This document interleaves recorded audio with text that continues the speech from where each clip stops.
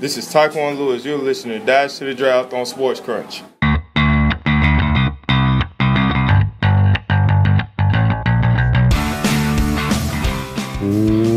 Welcome back to Sports Crunch with D. Crom, ladies and gentlemen. I'm your host, David Cromwell. Today, we continue the final leg of our 2018 Dash to the Draft series with a look at the draft hauls in the AFC North. Round one of the 2018 NFL Draft began with the 2017 Heisman Trophy winner landing in the AFC North and ended with the 2016 Heisman winner landing in the AFC North. Joining us today to analyze that plus a lot more on the draft classes of the Browns, Ravens, Bengals, and Steelers is our good friend Pete Smith, Browns and NFL draft analyst for NFLSpinZone.com. Great to have you back on the program, Pete. How you doing? I'm good. Thanks for having me back. You're very welcome. Thank you for joining us again. Without further ado, let's talk about the draft class of the team you covered, the Cleveland Browns, and you must have been over the moon because they selected your favorite quarterback as well as my favorite quarterback in this class in Baker Mayfield, as I alluded to in the intro. And the Browns had most of us fooled for months because since the Senior Bowl ended, the vast majority of people believed that they were going to take Sam Darnold at one, but there was some hints flying around that Baker Mayfield just might have been the guy, and the news that Baker was indeed the guy didn't prop up until the morning of the draft. Why was Baker Mayfield your favorite quarterback in this draft class, and why should Browns fans be very optimistic about him as the potential face of the franchise?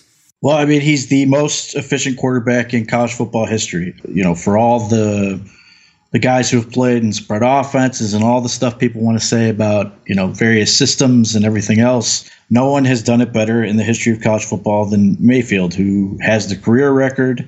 He set the 2016 record and then broke it in 2017 with a completely different set of weapons. He has all the arm talent.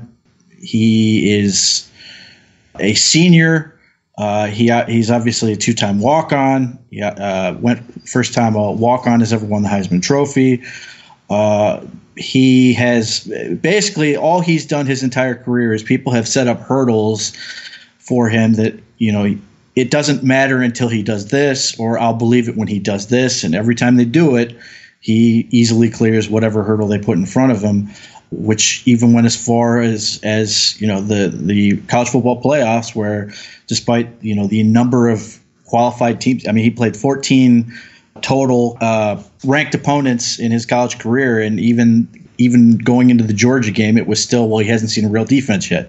So that's sort of been the deal with him, is he's always been that guy who sort of steps up and makes it happen. And the only thing people ever really had an issue with on the field was his height, and everything off the field was sort of contrived. So if let's assume Baker Mayfield is everything the Browns hope he is and more, and we look back historically at this, and all you're really going to be able to say he was short, because the off-field stuff will not have mattered, and everything else about him will have been contrived with the offense and that, and you'll just be left with the fact that he was a slightly shorter but the most efficient quarterback in history who could do, you know, all these things you saw on tape, 4 years of production, this, that, and the other. And everybody's going to sort of look back and go, well, of course he was the best quarterback. And this whole, you know, to do about, you know, all these things he couldn't do will basically be nothing. But I do give, you know, I give the Browns credit for having the stones. And I don't think it should have been viewed that way, but a lot of people seem to want to play it that way, that it took a lot of stones to actually make that the pick. So I give them credit. And I am obviously excited about the pick. I think he is the best quarterback in the class, and the Browns brass at this point can't stop basically bragging about what they think they have in him. Now we'll see if it works out for him, but they basically can't contain themselves. They can't contain themselves, and rightfully so. And Baker Mayfield was my favorite quarterback in this draft class because his accuracy and anticipation are two things you cannot teach, and those were off the charts with him. But the thing that I also like the most about him, and Brown's Executive Vice President of Football Operations Alonzo Highsmith kind of alluded to this after the draft, was that what sold them on Baker and what kind of broke near tie with him and Sam Darnold was his intangibles, his charismatic, infectious leadership. He's that guy that if you play on a team with him, you're willing to run through a brick wall for him on every single play, whether you play on offense or defense. And those are the things that you just cannot quantify. It's that burning desire to succeed, that burning desire to prove people wrong. That's what drove Tom Brady in his career, and that's what I think is going to drive Baker Mayfield to a lot of successes as well. Right. I don't believe he's going to lose that edge of being a walk-on. I just, that carries with you. Even and you mentioned Tom Brady. He still knows, he still has the list of quarterbacks in his head that of guys that went ahead of him in the 2000 draft. So I don't think Baker will lose that. But yeah, he's charismatic and he's very intelligent, and those things both help him. But he has a bit of a presence where he walks into a room and you notice, and there, you want to call it whatever you want, the it factor, intangibles, whatever. He certainly seems to have it. And the argument was, well, Mayock made the point that his character cuts both ways. I don't know if I really agree with that, but certainly the Browns seem to believe it's to the positive, and there's no shortage of people who he played with at Oklahoma, or guys he even just played with for a week at the Senior Bowl, like Will Hernandez, that couldn't say enough good things about how much they liked him and wanted to play for him. Yeah, most definitely. And when at the earliest this season should we expect to see Baker Mayfield on the football field? I wouldn't rule out the possibility that Baker could win the job outright before we get to week 1, but the Browns have made it pretty clear they want Tyrod to be their guy this year. So I think unless you see a Russell Wilson situation where he just rips the job out of Matt Flynn's hands, or the way Derek Carr did with the Raiders, where he's just so much better than the other guy where you can't ignore it, I think they're going to put Tyrod out there. But the thing is with Tyrod Taylor, he's never made it through a full season, whether it's been injury or ill-advised benching like in Buffalo this past year. He's never made it through a full season, so you're going to see Mayfield. It's just a question of when. But I think he's more than equipped to play right now. But I think the Browns really like the idea of not having to play him, and certainly Dorsey's informed by the fact that he just went through this with the Chiefs, and Tyrod Taylor isn't Alex Smith, but it's that sort of same presence where it let Pat Mahomes, really get comfortable and really get adjusted, and then you got that, that little taste of him at the end of the year where he looked great. But so much of this, I think, and it's not just so much the football stuff; it's the life stuff of, going from college to the NFL, and Baker's obviously a little bit older, a little bit more of an adult than most of these guys, but it's still getting settled in a new city, sort of embracing the franchise in addition to the mastering the playbook and getting on the same page with all those guys. So I think even if you got into a situation where, Tyrod Taylor and Baker Mayfield are dead even, I think the Browns will go with the idea that the tie will go to the veteran, and they will go with that for the time being. Now, the problem is there's a real chance that the Browns could, do a lot of losing again this year. And, there may be a little bit of a tug of war at some point with wanting to get the young guy out there. But I do believe that John Dorsey's sort of really in control of the Browns situation in terms of who's really going to go out there. So I think in a lot of ways, Hugh's job, which is, rightfully on the hot seat, I think he has Tyrod to basically save his job. And if he can't do it with Tyrod, he's not going to be there. Oh, most definitely. It's going to be very interesting to see how quickly Baker Mayfield gets on the field. But I personally was not surprised one bit that the Browns took Baker Mayfield. I was aware of some of the whispers about him going number 1 overall at the Senior Bowl, and based on Scott McCloughan's presence in that building, plus Elliot Wolf, who reportedly saw a shorter version of Brett Favre and Baker Mayfield. I was not surprised by that at all, but the real surprise came with the 4th overall pick. Most all of us believed that they would take Bradley Chubb with that pick, and they did have a very high grade on Bradley Chubb, and they really loved him. But there was a player who they had the exact same grade on, and they loved equally, but filled a position of need, and that was Denzel Ward, the best corner in this class from The Ohio State University. And I think Denzel Ward's a great player, and I don't fault the Browns for that choice. I don't think they reached on Denzel Ward, but some people were saying Denzel Ward is a very, very, very good player, but we don't think he was a top 5 talent in the draft. And I just want to know where your opinion is on this. Did Denzel Ward's talent and upside meet the value of that 4th overall pick, or do you think the Browns should have traded down with, like, say, Buffalo and traded back up around pick 9 or 10 and get Denzel Ward there? So the answer is he worth 4th pick? No. And I would point out that Bradley Chubb wasn't worth 4th pick either. Now, having said that, could the Browns have moved down, like you said, and moved back up? Maybe, but clearly they thought that if they went down, they weren't going to be able to get him, and that's, you know, as much as we want to get into the weeds about value and this, that, and the other thing, they had the guy they wanted and they got him. So it's hard to fault them if they believe in him to that point.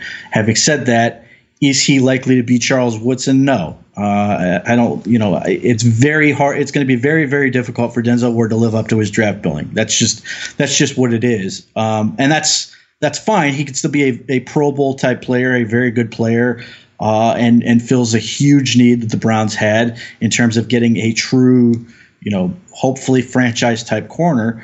But the other part of this is you draft for your division, and they see Antonio Brown twice a year. And to me, this reeks of picking a guy they feel like can at least slow Antonio Brown down. And that's the other part of this where, you know, you can't really fault them. So if it was up to me, and if I was choosing between Chubb and Ward, I would have taken Chubb. They have the exact same career projection to me, but I'd rather have a Pro Bowl caliber edge rusher and pass rusher in general than a corner. There are certainly people who will go the other way on that. That's just where I'm at.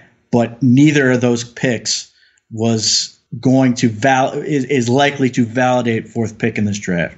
Yeah, most definitely. Although I think both Denzel Ward and Bradley Chubb go on to have similar careers with a Pro Bowl and maybe a couple All-Pro accolades as well. They couldn't have gone wrong with either, in my opinion. I think Ward will be a great player for the Browns. And in the 2nd round, with their first of 2 second-round picks, they selected Austin Corbett, a guy who you and I also saw at the Senior Bowl from Nevada. Just like his new teammate Joel Bitonio, he played left tackle at Nevada, but is projected to slide inside at guard or maybe even center in the National Football League. But the murmurs out of Berea have Austin Corbett being selected as the potential replacement for Joe Thomas at left tackle. Do you think Austin Corbett can function at left tackle in the NFL, or do you think this is malpractice? No, I think he can do it, but I do think he's probably better suited to be a guard or a center, but he's certainly capable of playing tackle, and all indications are they want him to fail at tackle before they go the other route with it. It'll be him against Sean Coleman competing for that left tackle job. But having watched him on tape, I like Corbett more and more.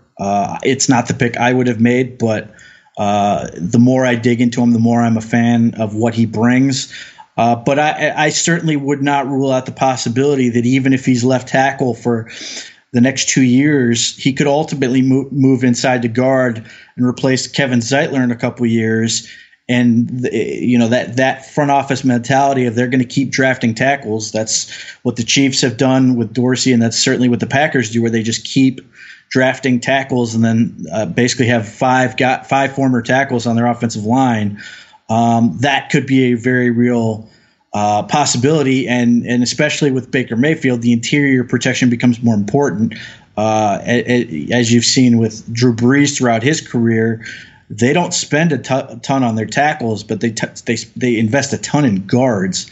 And that's where the Browns are right now, where they've got Bitonio and Zeitler in there, and they've got J.C. Treader on the interior, which is a good situation. But in a couple of years, if they don't like what Zeitler is doing relative to his contract figure and that he's not really their style, I could see Corbett ending up there. But certainly they want him to be a tackle first.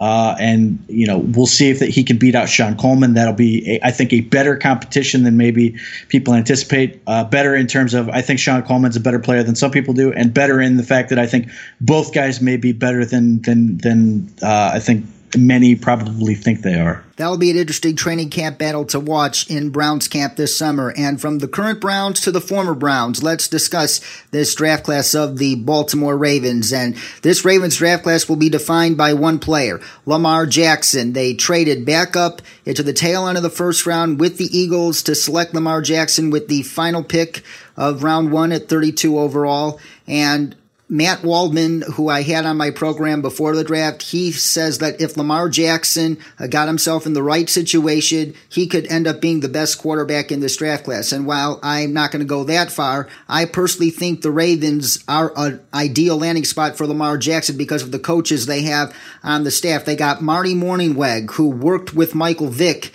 in Philadelphia, who got the best out of Michael Vick that he played in his career. Greg Roman as the senior offensive assistant who got the most out of Colin Kaepernick in San Francisco, and James Urban as the quarterback's coach, who was the quarterback's coach with the Eagles when Michael Vick was in Philadelphia as well. A similar structure that Carson Wentz walked into in Philadelphia with Doug Peterson, Frank Reich, and John DeFilippo. And above all, he will get to sit a year, maybe two, behind Joe Flacco and clean up some of his footwork, and that'll get him more prepared to succeed at the NFL level. Do you share that view that the Ravens are an ideal landing spot for Lamar Jackson? And would it surprise you if he and Mayfield end up being the two best quarterbacks from this draft class?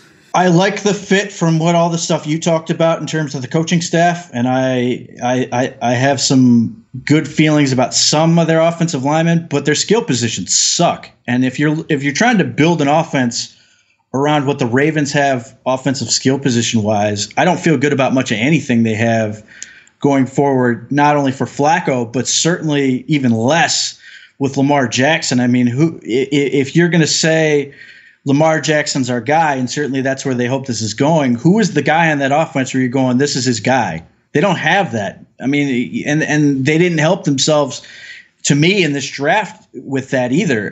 They don't have much in terms of receivers. They don't have much in terms of a running back group there. So I agree. I think he's in great hands in terms of situation. He doesn't have to play right away. They can take their time with him. And certainly Flacco has been awful the past couple of years, but he's also making $30 million this year, so it's really hard to get away from that. So you're locked into him. So he may be somewhat of a package player, but they're not going to sit $30 million on the bench. It's just not realistic. I think they can prepare him well. My concern, if I'm a Ravens fan or if I'm just looking at this team, is where is this ultimately going to go with Lamar Jackson in the future? And I think the Ravens have a great, great, great defense in terms of the talent they have there and everything else. But offensively, and this has been sort of the complaint, and one of the things fans that have been complaining about, which is why their attendance has been dropping, is their offense is awful to watch. And as fun as Lamar Jackson is, I have genuine questions of where they're going to go. Now, maybe in a year they add, a nice running back and a nice receiver to go with him, and we're forgetting about all this. But at least for the 16 games they have this year, I have real questions about who is going to catch the ball for the Ravens and how they're going to actually move the chains. So I think Lamar Jackson could end up being a great quarterback. Do I think he's likely to end up the best in the class?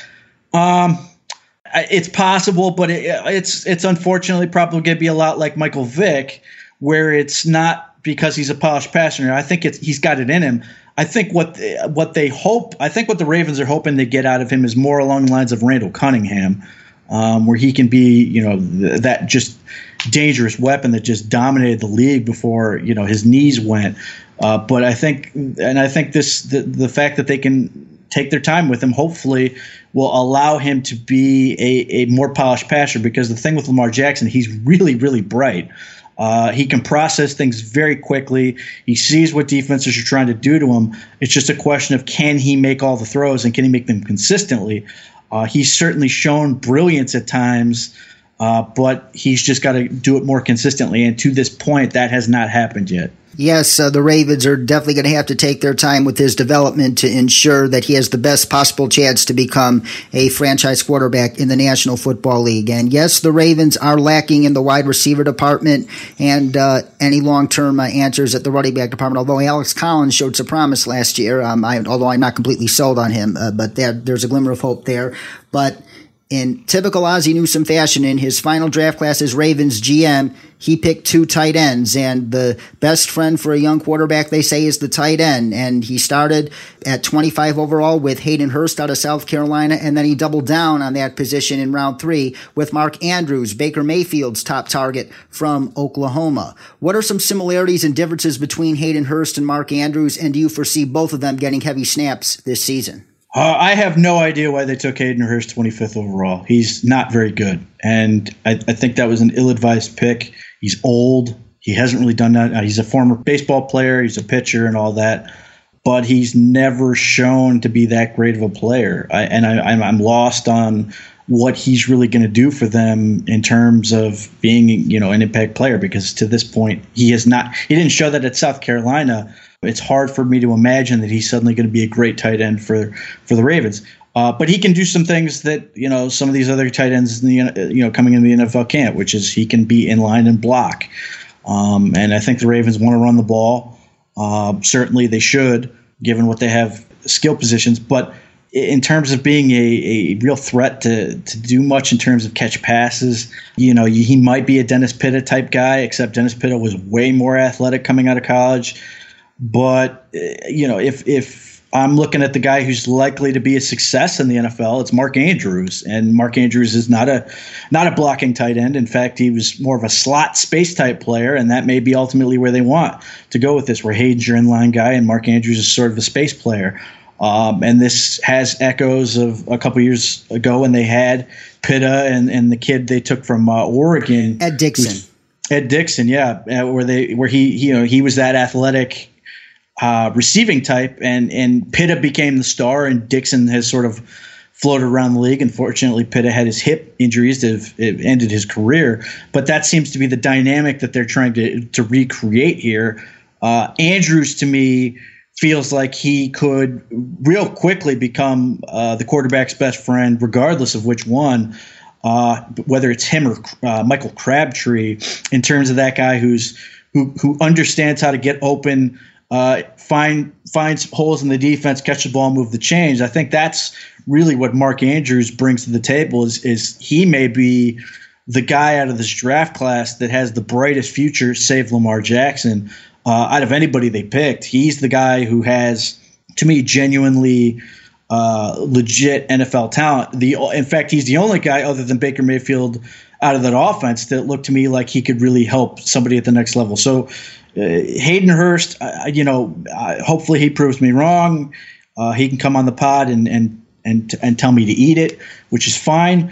But I think he's ultimately going to be relatively anonymous in his career, whereas I think Mark Andrews has a shot to be very good. Interesting analysis there, Pete. And now moving from the Ravens to the Cincinnati Bengals, who with their first pick in this draft, they upgraded their offensive line for the second time this offseason. They upgraded by trading for Cordy Glenn, which made them fall down the draft board at 21 overall. And at 21 overall, they upgraded the interior of their offensive line with Ohio State center guard Billy Price, who can play any 3 positions on the interior of the offensive line. And talking about Billy Price with some on Twitter before the draft was fascinating, because some people say that they would rather see him at guard in the National Football League, but other people believe that he would be even better at center. Do you think he's better at center or guard? Well, I think he has a brighter future at guard, but he's going to play center for the Bengals because they don't have one. I mean, they had Russell Bodine the last few years. It was dreadful. He was clearly the weakest link on their offensive line. They let him go along with A.J. McCarron. They both went to Buffalo, where they will both underwhelm, I'm sure. It's clear as day that the Bengals were, I would say, a little disappointed that Frank Ragnow went the pick before them. But Billy Price is a good football player. And I think he will be a massive upgrade to what they had. He will certainly solidify that position. I don't know if he's going to be the stud that's going to warrant 21st pick, but this is sort of the game they played where they went into the draft and they didn't have a center. I think they could have waited and maybe gotten other guys later. I was surprised they didn't take James Daniels, although there was some questions about medical. So he fell a little bit, but certainly the Bengals have tools in place where the offensive line they had last year was dreadful. And certainly Cordy Glenn is going to help them there. Left tackle, as long as he can stay healthy, Billy Price is going to give them an upgrade as long as he's healthy at center, and they've got pretty good guards. So now they've only got one real question on the offensive line at this point, the other tackle, which is a huge difference from last year. That literally killed their season last year. But is Billy Price likely to be a great player? I don't know. I think he will be a good, solid player for a number of years for them. And it wouldn't surprise me if they let him walk in 5 years, as the Bengals are inclined to do oftentimes. But at least for the time being, it should hopefully, if nothing else, give them a boost to the running game. They obviously had Joe Mixon in the fold, and if that can sort of help him get to the talent that they thought they were getting last year and keep Andy Dalton upright, that will make them immensely improve from last year. It most certainly will. And with the Bengals' second-round pick, this pick was very interesting given the amount of talent on their roster at this position headed into the draft. They selected safety from Wake Forest in Jesse Bates, but they have two safeties on their roster under contract through 2020 in George Iloka and Sean Williams. And given that fact, what do you think the role of Jesse Bates is in this Bengals defense for the foreseeable future? He's going to be the free safety, and he's fine. He'll be. I'm sure he'll be fine. He had some good production for Wake Forest this past year. He's a pretty good athlete. I'm not surprised that because of George Iloka and Sean Williams, I think those are both strong safety types. What surprised me is last year when they released Duron Smith, who was a free safety, let him walk, and it feels like they're almost filling the hole they created for themselves with Jesse Bates. Having said that, he may well be a better player than they had from Smith last year. But I think Bates is basically going to start right away. Certainly an active player who fits that style the Bengals like, in that he's a free safety who will tackle. And given their sort of less than super athletic linebacking core, that's going to be important for them. But he does give them a legitimate free safety presence that they needed now. Again, they had a hole they had to fill, and with him and Iloka, I think they've got a pretty good spot on a team that has had really good safety play the last several years. Thank you very much for clarifying that scenario there, Pete. And moving on to the reigning division champion Pittsburgh Steelers. And at the end of round one, we saw reaches. As you alluded to, Hayden Hurst was definitely a reach at 25. Then the Seahawks reached for Rashad Penny at 27. I like Rashad Penny for the record, but that's way too early for him. But the Steelers at 28 arguably said, hold my beer. And they took a huge risk by taking Terrell Edmunds with the 28th overall pick. Terrell Edmunds, the brother of Tremaine Edmunds, who was selected by the Bills at the 16th overall spot. And Terrell Edmunds, yes, he is an athletic freak, just like his brother and his father. But from a tape perspective, most had him as like a round 3 grade at the earliest, if not round 4. And the fact that they took him over guys like Jesse Bates, Justin Reed, and Ronnie Harrison, it was arguably the most head-scratching pick of the first round. Can you see any positives in the Terrell Edmunds pick aside from his athletic measurables? Yeah, I think Terrell Edmunds is. You mentioned he's very athletic. Certainly has the genes. He's actually pretty productive for Virginia Tech. The question with Terrell Edmunds is, where do they want to put him? Because he was a rover at Virginia Tech before he moved to safety this past year. And you almost wonder if he's actually going to end up being more of a linebacker type rather than a true safety. But because of the way the NFL is going, he may end up being some sort of hybrid position. But no question, it was surprising. He certainly has the tools to be a successful player. But the guy you mentioned, Justin Reid, is the one that I was shocked they didn't take if they wanted a safety. And the Steelers basically admitted that when Rashaan Evans went ahead of them, that they were almost like caught flat-footed. And I don't think Rashaan Evans was much better of a pick, but it just didn't seem like they had much of a backup plan. But he can be successful. It'll be interesting to see what they ultimately want to do with him. But I'm wondering if ultimately he doesn't actually end up being a linebacker in that Ryan Shazier type role, and that he's a big guy. He's got a big frame, can probably add weight pretty easily. But that'll be sort of what I'm interested in seeing is what is his ultimate position going to be. That's what makes it sort of a big reach for me. I think Edmonds can be a successful player, but the number of questions you have with him in terms of where do you put him, what is he going to actually be, and that he's not a fully formed player by any stretch, those give you a lot of pause. But he is super athletic. He was really productive, and those are things that suggest he can be a productive NFL player, but he's got to be handled correctly and don't mess with him too much. Oh, that's going to be very interesting to watch there, Pete. A lot of good points made there. And in the second round, the Steelers took one of my personal favorite players in this draft, James Washington, the wide receiver from Oklahoma State. And if the Steelers are good at anything in the draft, it's finding wide receiver talent, from Antonio Brown, obviously, to Emmanuel Sanders, to Juju Smith-Schuster last year. The Steelers just know how to scout wide receivers. And do you see James Washington making a similar impact his rookie season that Juju Smith-Schuster did last year, especially given the fact that Martavis Bryant is now gone and Washington could see the field quite regularly as a result? I think Washington was a great pick. I think he can be really, really good for Pittsburgh. I think he will take on the workload that Martavis Bryant had, except, James Washington was tabbed as a guy who was basically just a deep ball guy at Oklahoma State. But at the Senior Bowl in particular, he really showed that he could do a lot more in terms of running more traditional routes, getting, short of the sticks types route, catch and run, just those traditional plays. So honestly, as much as he is a deep ball guy, and he is, I think he can do a lot of the things that will make him a more complete receiver than Martavis Bryant was capable of being, which was Martavis Bryant was, a screen guy and a go run and go get it type receiver. And James Washington has those capabilities. He's built like a tailback, which I think is a positive.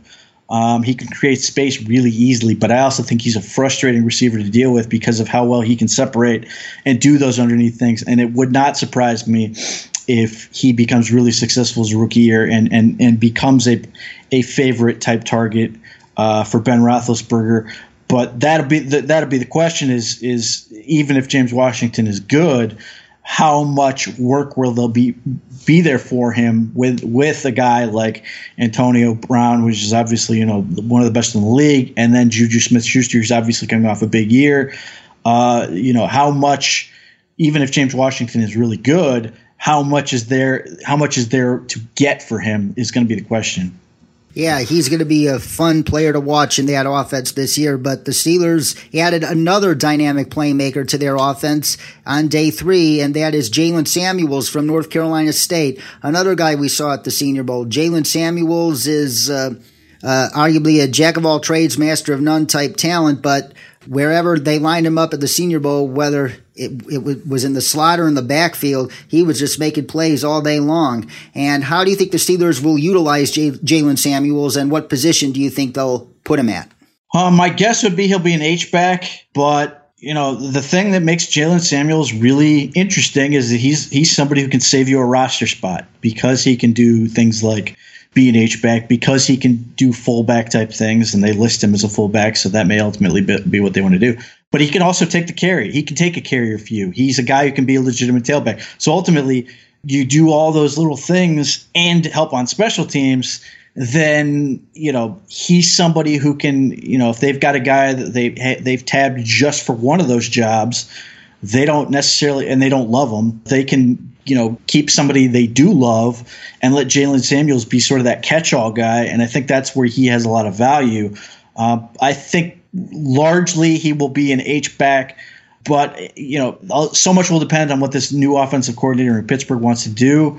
But I think that's more of what he's going to be, H-back type thing, where it's he's technically the lead blocking back, but he can also be that little receiver out of the backfield that can make plays, and he just becomes that reliable guy that makes plays, becomes a fan favorite, is never really a star, but he just does enough to make those plays in opportune times where he can make a big first down, or he makes a big play, or he finds his way into the end zone. And those little things add up, even if he's never a great player. It's just he's such a nice role player that saves you a roster spot and just makes your team a lot better. Yes, and common player comp. And for the record, I have learned to not be the biggest fan of player comps, but just for the hell of it, one of the most common player comps tossed out for Jalen Samuels was Charles Clay, and Charles Clay was essentially in his prime with the Dolphins. They lined him up a lot at fullback and H-back, but he constantly made a lot of explosive plays for them. So is that a realistic comparison there, Pete? Yeah, I think, I don't know, I'm with you. I'm not a big player comp guy.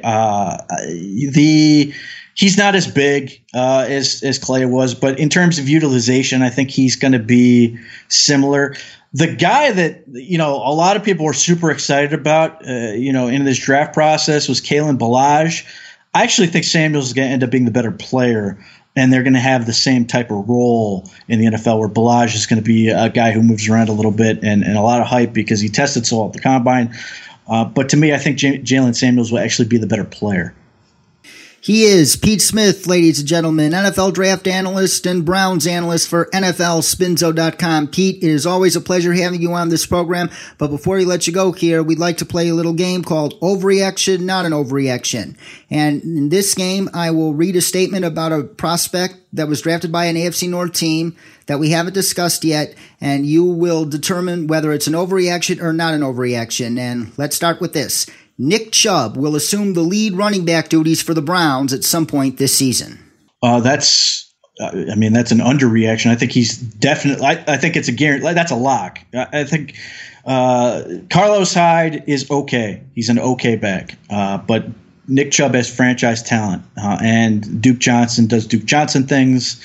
I think the where this ends up, ideally, at least if I'm looking at this, is Nick Chubb is the dude. Duke Johnson is sort of that, the second guy who does his little thing, and that's your tandem. That's where they want this to go. Yeah, that makes a lot of sense. Can't wait to watch Nick Chubb in preseason play. And moving on to our second part of our game. The selection of Antonio Callaway will yield similar results as a similar John Dorsey gamble a few years ago in Tyreek Hill did. I'll say overreaction to that. I'm very skeptical. He obviously failed the idiot test at the combine. That's never a good sign. And I think his talent is a little overstated. I think don't get me wrong. I think he has talent. I think the statement that John Dorsey made that he was maybe the second best receiver in the class, I think that's insane. But we'll see what he ends up being. Right now, his first thing needs to be not get kicked out of the league. Most definitely. And Orlando Brown will win the starting right tackle job for the Ravens in training camp. I will say that's an overreaction. I don't think this Orlando Brown can play dead. I have an incredibly difficult time seeing an athlete that poor make it in the NFL. There are just too many damn good players in this. And you take the Browns, for example, or the Bengals. You have Myles Garrett, Emmanuel Ogbah. You have Carlos Dunlap. You have all these pass rushers the Bengals just added. The Steelers have a bunch of athletic guys like T.J. Watt, Cam Hayward. I don't see how Orlando Brown's going to survive in this league. I think Michael Hurst or somebody else will beat him out for that job. And I won't be surprised if Orlando Brown's out of the league in a year. Ooh, very interesting prediction there, Pete. I'll definitely save that for my future files. The Bengals will release Vontaze Burfict after this season, and Malik Jefferson will take his place in 2019. I'll say underreaction. I don't know if they'll release him, but I'm very high on Malik Jefferson. I'll say that. He's really, really talented. And I think at some point he went from being, overrated for being that the dude in Texas to being underrated, where people sort of he was so hyped at one point that people sort of got off of him and then forgot he was any good at all. And I think the Bengals may have legitimately gotten themselves a steal out of that. Certainly, if I'm a Bengals fan, I'd love to see them find a way somehow to get them to play on the field together. But yeah, I think the Bengals have more or less had it with Burfict. I don't think they want to pay him, and Malik Jefferson certainly has the skill set to play that will for them.